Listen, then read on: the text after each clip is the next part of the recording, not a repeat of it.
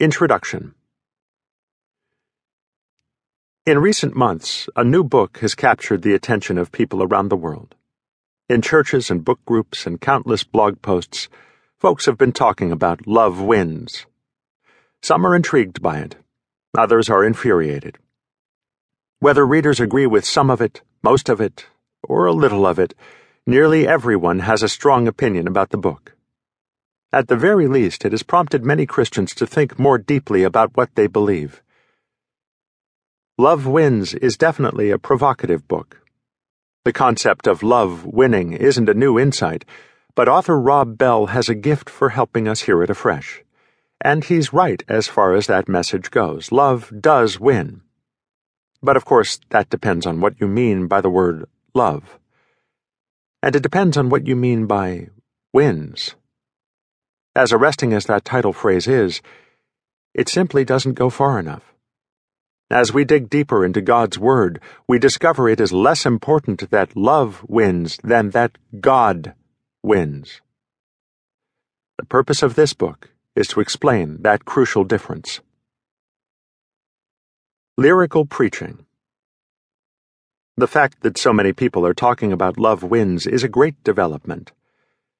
In one of the two great commandments of Jesus, he instructs us to love God with our minds. Sparked by this book, thousands of Christians are pondering anew many of the great teachings of the Christian faith.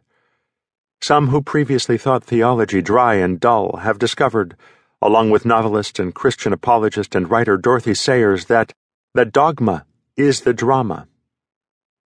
And maybe most important, we are rediscovering how crucial theology truly is for the life of the church.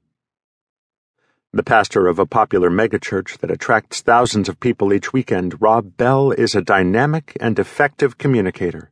He asks pointed questions that prompt people to think. And he has an instinct for the questions people are already asking.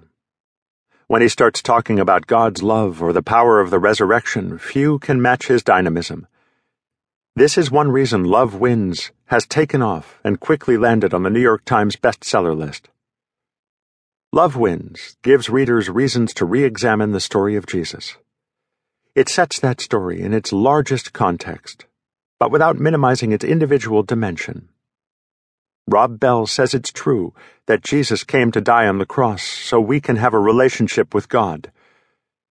But for the first Christians, he says, the story was, first and foremost, bigger, grander, more massive.